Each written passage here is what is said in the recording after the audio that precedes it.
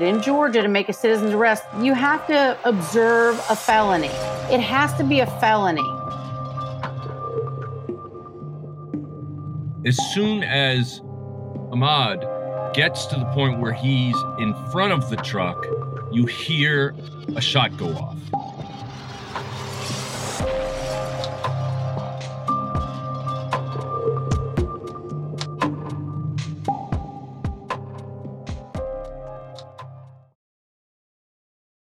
Y'all, you deserve professional hair color that makes you look your gorgeous best, delivered right to your door. You can take your hair coloring at home to the next level with Madison Reed, and it starts at just $22. Women have had two options for coloring their hair for decades.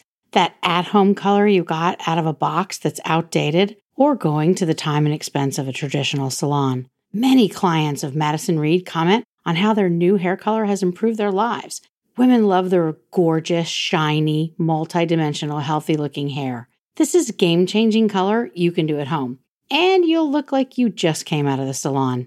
Madison Reed color is unique because it's crafted by master colorists who blend nuances of light and dark, cool and warm tones, and they create over 55 gorgeous multi-dimensional shades. Find your perfect shade at madison-reed.com. Best case, worst case listeners get 10% off plus free shipping on their first color kit with code BESTCASE. That's code BESTCASE. Hello, and welcome to Best Case, Worst Case. This is Jim Clemente, retired FBI profiler, former New York City prosecutor, and writer-producer of CBS's Criminal Minds. And with me today is... Hi, everybody. It's Francey Hakes, former state and federal prosecutor. Jim, it's nice to see you since we're video chatting, but we're still on different coasts.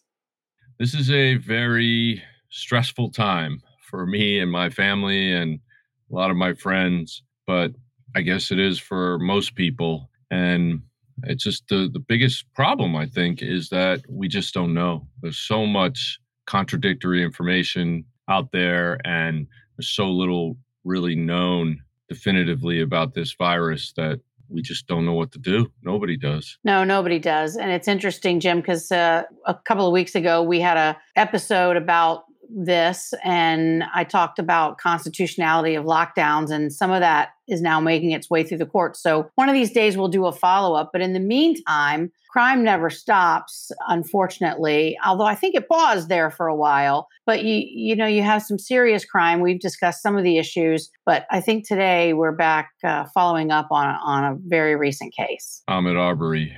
Yes, he was 25 years old, about to turn 26, and he was apparently going through a neighborhood that was predominantly white. He happens to be African American, and he'd apparently been in this neighborhood before. But let's talk about the things that sort of came out since the time that we did our last episode on this. And as we were recording our last episode, the GBI, the Georgia Bureau of Investigation, came out with a statement saying that they arrested the McMichaels, the father and the son. The son is the one that had the shotgun. The father is the one that had the pistol in the bed of the truck. The son struggled with Arbery, and 3 times the shotgun went off. The son had his finger on the trigger.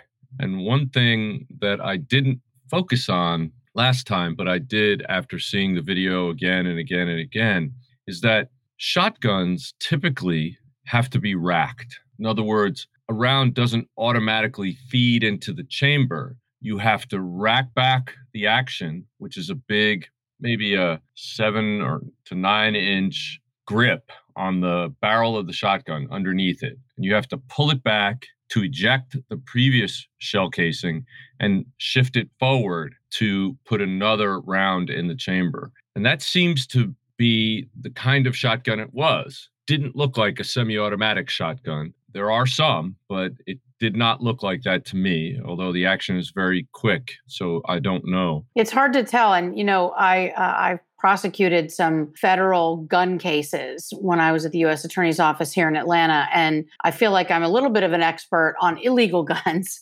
But definitely not an expert on legal guns. And we certainly haven't heard that there was anything illegal about this shotgun. It looks like a normal length, so it's not a sawed-off shotgun, which would be illegal. But I don't know, I think, enough about shotguns, Jim, to know whether it was. But, you're right. I think it's highly significant if it is a shotgun that requires that it be racked in between being fired. Yeah. Now, if typically the way you hold a shotgun to fire it is one hand on the grip with your finger in the trigger and one hand on the action, the thing that you rack back and forth.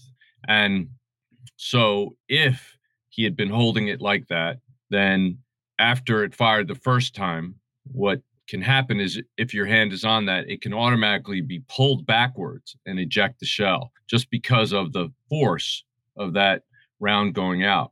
So it could be that because they were struggling with the gun, that it was pulled back after the shot was made, but it would have had to have been pushed forward again and then back again and forward again in order for those 3 shots to have been fired. So it's very deliberate action is what you're saying. It seems like it. It does seem like it. And that, again, ramps up the intention here. Well, and one of the things, sorry to interrupt you, Jim, but one of the things we don't know yet, at least I haven't seen it released publicly, are any autopsy results of Ahmaud Arbery. So I don't know how many times he was hit. Clearly, there was a fatal shot. Clearly, he was killed in the definition of that by Travis McMichael. At least that's what it appears on video. We should say allegedly, but it's what it looks like to us. I mean, it certainly looks like to us the younger McMichael killed Ahmaud Arbery, and certainly intention and all of that is going to come into play. And I want to discuss that with you today, but we don't know yet how many times he was hit and whether it was shotgun pellets or whether it was the kind of shotgun that had slugs. There are some shotguns that don't use bullets that have, 9 pellets. There are some that have slugs. Yeah, actually, it's not the shotgun. It's actually just the cartridge that you use. I mean, any shotgun will have multiple different types of cartridges. So they have birdshot, which is tiny little pellets, smaller than BBs. They have multiple pellets that are lead pellets that are the size of regular bullets. So they can have 9 in them, as you said, and they can have 1 ounce slugs as well. So there are multiple different possibilities for that. My understanding was that he was shot twice, and we could actually see the third shot. It seemed to be directed upwards into his chest. That would just simply horrifyingly devastating. That would very easily be a fatal wound, and it is devastating. But I wanted to watch the video over and over again on the biggest screen I possibly could so I could see it very well. And it's pretty clear that as Ahmaud was running towards where the truck was parked in the middle, to the right side of the road, slightly into the middle of the road, he was running sort of in the middle of the road. And it wasn't till the last second or so that he abruptly turns right and goes onto the side of the road, onto the grass and dirt, and swings wide of the truck. And I don't know if it's because that's when he first intuited that there was danger, or whether that's when he saw that there was a shotgun in McMichael's hands, or if one or both of them said something to him that made him change directions abruptly. But it was almost as if his feet got tangled up when he made that move. So it was a very unplanned move to me behaviorally. And then the camera goes down and comes back up just as Ahmaud was still traversing the length of the truck on from our perspective, the right side of the truck, the passenger side. And he's pretty wide of the truck. But as he's getting towards the front of the truck, he makes another abrupt move radically to the left. And we can't see the McMichael's son at that point. But as soon as Ahmaud gets to the point where he's in front of the truck, you hear a shot go off. And so we know that if they are engaged, that the son has to be there. And if they're not engaged, that means he shot at him before they were engaged. Then the next thing we see is McMichael's backing away with his one hand on the trigger and one hand towards the front of the gun on that action. And they go backwards, struggling out of the frame to the left, and then they come back forward, and now the positions are reversed. And they're moving from left to right. McMichael's is basically going backwards. Ahmaud is going forwards. And this is when we see what most likely is the fatal shot. And it's just horrible. It's just haunting seeing this happen. Unfortunately, having to see it over and over again. And I have to tell you, Francey, when I was doing this stuff for a living every day, in the behavioral analysis unit, we develop a clinical detachment. And, just so you can focus on the actual physical actions and the behaviors and not on the emotion of it. But I'm so removed from that I do focus more on the emotion of it. And it's just terrible to think what was going on there. Now, I have no idea how much the parents are going through, but just to know that Ahmaud Arbery was, basically fighting for his life at that moment. And well, there was clearly a struggle, Jim. I mean, there was clearly a struggle, and lots of people on our Facebook page. We really enjoy hearing from our listeners, and I'm glad that they have weighed in. And a couple of people tweeted at me as well. Some people had some fairly negative comments. I even got accused of racial bias. Why? Which is just ridiculous. Well, why? I mean, I don't understand. Because I said I don't know what's in the heart of the McMichaels and whether they're racist, which I do not know. I certainly have my own thoughts and guesses about it, but I hope what you and I try to do on this podcast, Jim, is bring our experience. And my experience as a prosecutor means looking at things as dispassionately as possible. As you say, I'm as removed almost as you are from that dispassion that I used to be able to have as a prosecutor. And I certainly had emotions as I watched this video, but I've always tried to make my career, and even after I left the department, about justice. And I think it's important. And of course, I have a bias about Georgia. I admit that. I live here. I've grown up here. I love this state. I'm proud of this state. I'm proud to be from here. It has a very troubled history. I acknowledge that, a racist history. I acknowledge that. Of course, that's true. But that is not the Georgia I know. That is not the Georgia I grew up in. And I worked as an assistant DA in South Georgia. I've worked with people like the McMichaels who were at least the older one who was an investigator for the DA's office, good old Southern boys. And good old Southern boys does not mean good old racists. Maybe it does, but it doesn't necessarily mean that. And I refuse to tar the entire state of Georgia. One person specifically said that Georgia is a woman-hating hellhole that ought to be dissolved. And I firmly disagree with that. And that is especially when you look at least 3 female prosecutors from Georgia, right? And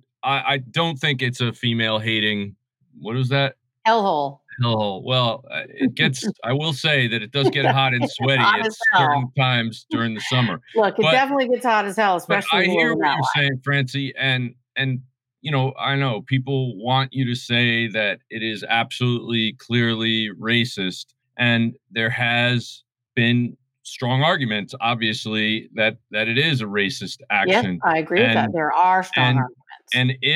And if the McMichaels, particularly the father, who was an investigator for the district attorney's office, who had multiple years of service, should be smarter than to just say he's a black man running, so I think he's the burglar.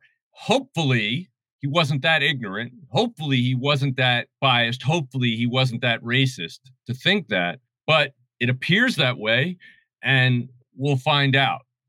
I understand why you're reserving judgment, and just because you're reserving judgment doesn't mean you're racist. I know you. I've known you for many years. I know that you're not racist, and I know that you do not accept that from other people, that you do everything you can to shut it down. And, yes, you come from a state that has a bad history with that, as accumulation, but certainly not every person in the state was like that. And just as not every person who looks like you and I do is like that. And Right. so we have to be measured in our indictments of other people. And I understand why, because you feel a strong responsibility, having been a prosecutor, not to make judgments before you know all the facts and before the justice system speaks. Well, and So, speaking of the justice system, Jim, I think that's a great segue into some of the new developments that we have in the case that we know that we didn't know a week ago when you and I recorded the first time. So let's talk about some of the things that have come out since then.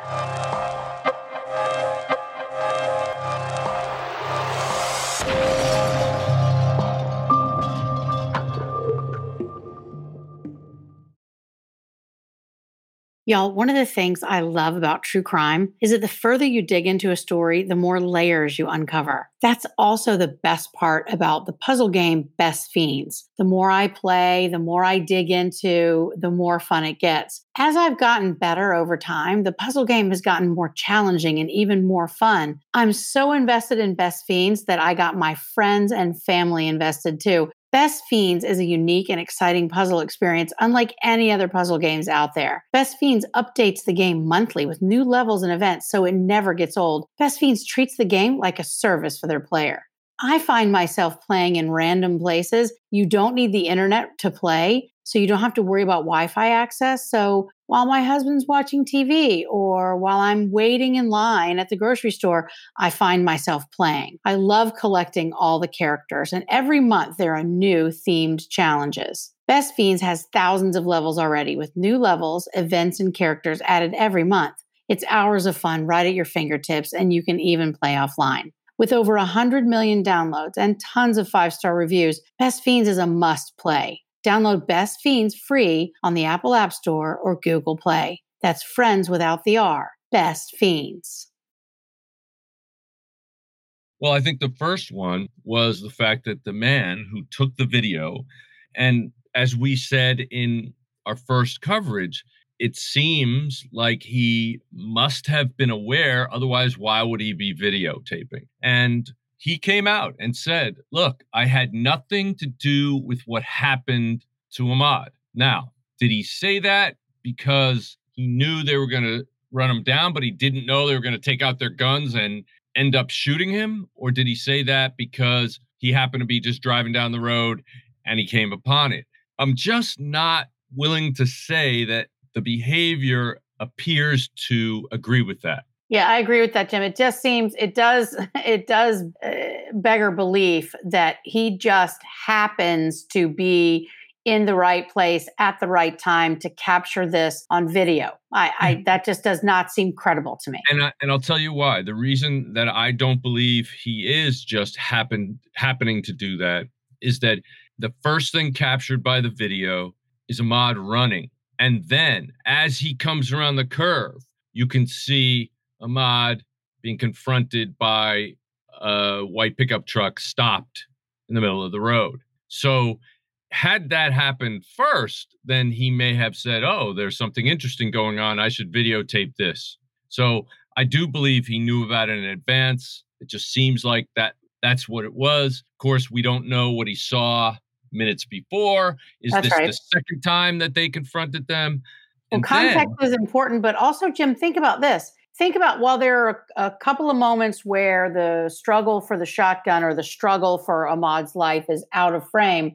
On the other hand, the cell phone during most of it is remarkably stationary. And so that to me if I'm sitting there and I happen to be filming something that I think is odd, like I see a man running down the street, jogging down the street, and I see a truck stop and I think to myself, oh, I'm going to videotape this because it looks like it's about to be an encounter. I'm not saying I believe that. That seems ridiculous. But let's say I'm doing that. The second there's a struggle for the shotgun and you hear a shot go off, what do? Don't you jerk or drop your phone or call 911? I realize it was just a few seconds, but still, none of those things happened. And I think that to me is the most significant behaviorally that speaks to this guy not just happening upon the event. Right. And another significant fact that came out afterwards was the fact that in a police report that is contradicted by Mr. McMichaels. He says that the guy who took the video actually attempted to block Arbery and failed. And that preceded, obviously, what happened.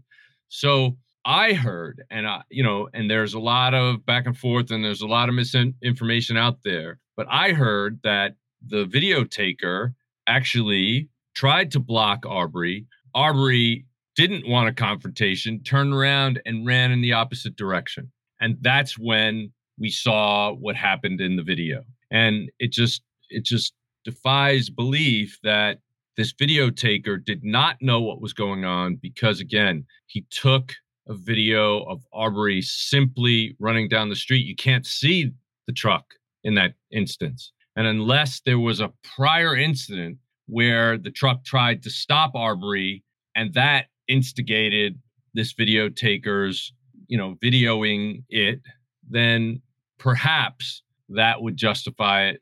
But I don't know. I don't see anything on the video that shows me evidence of that.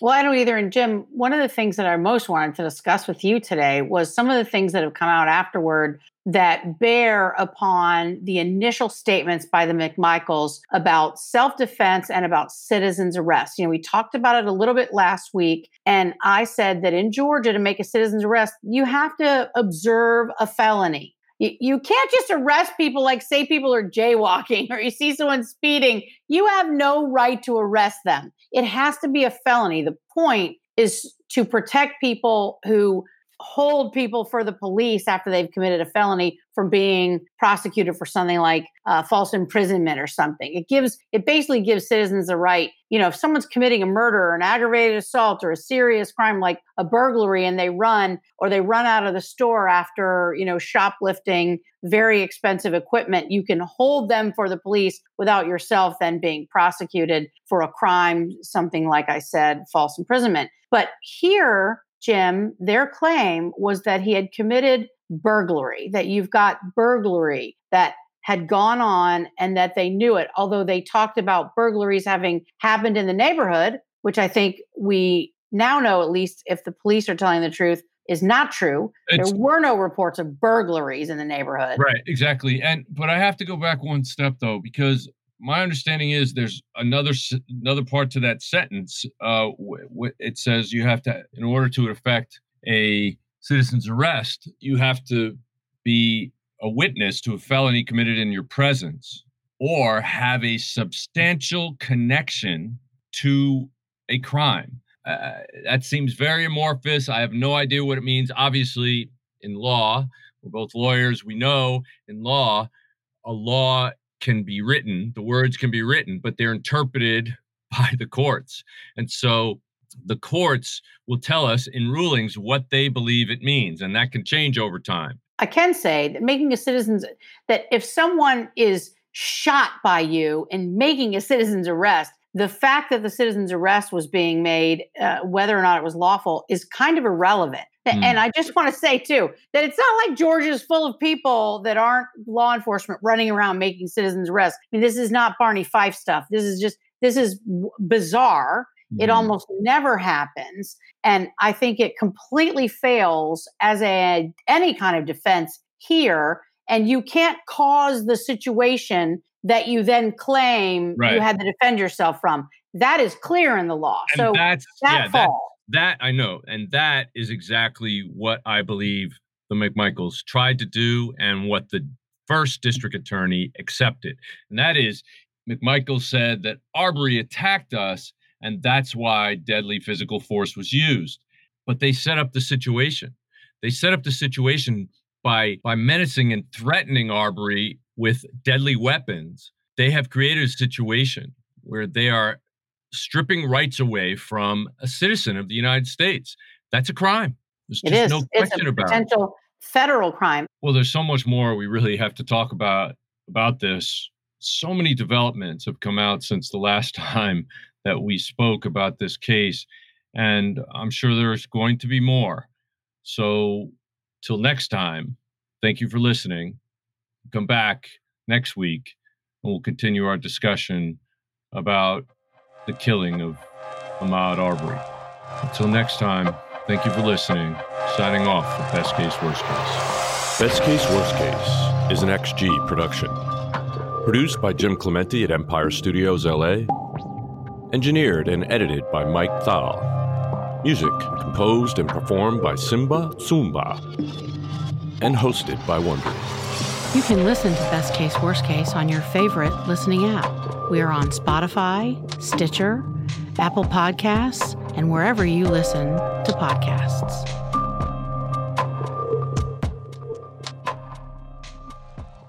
If you want to do something about child sexual abuse, Darkness to Light can help.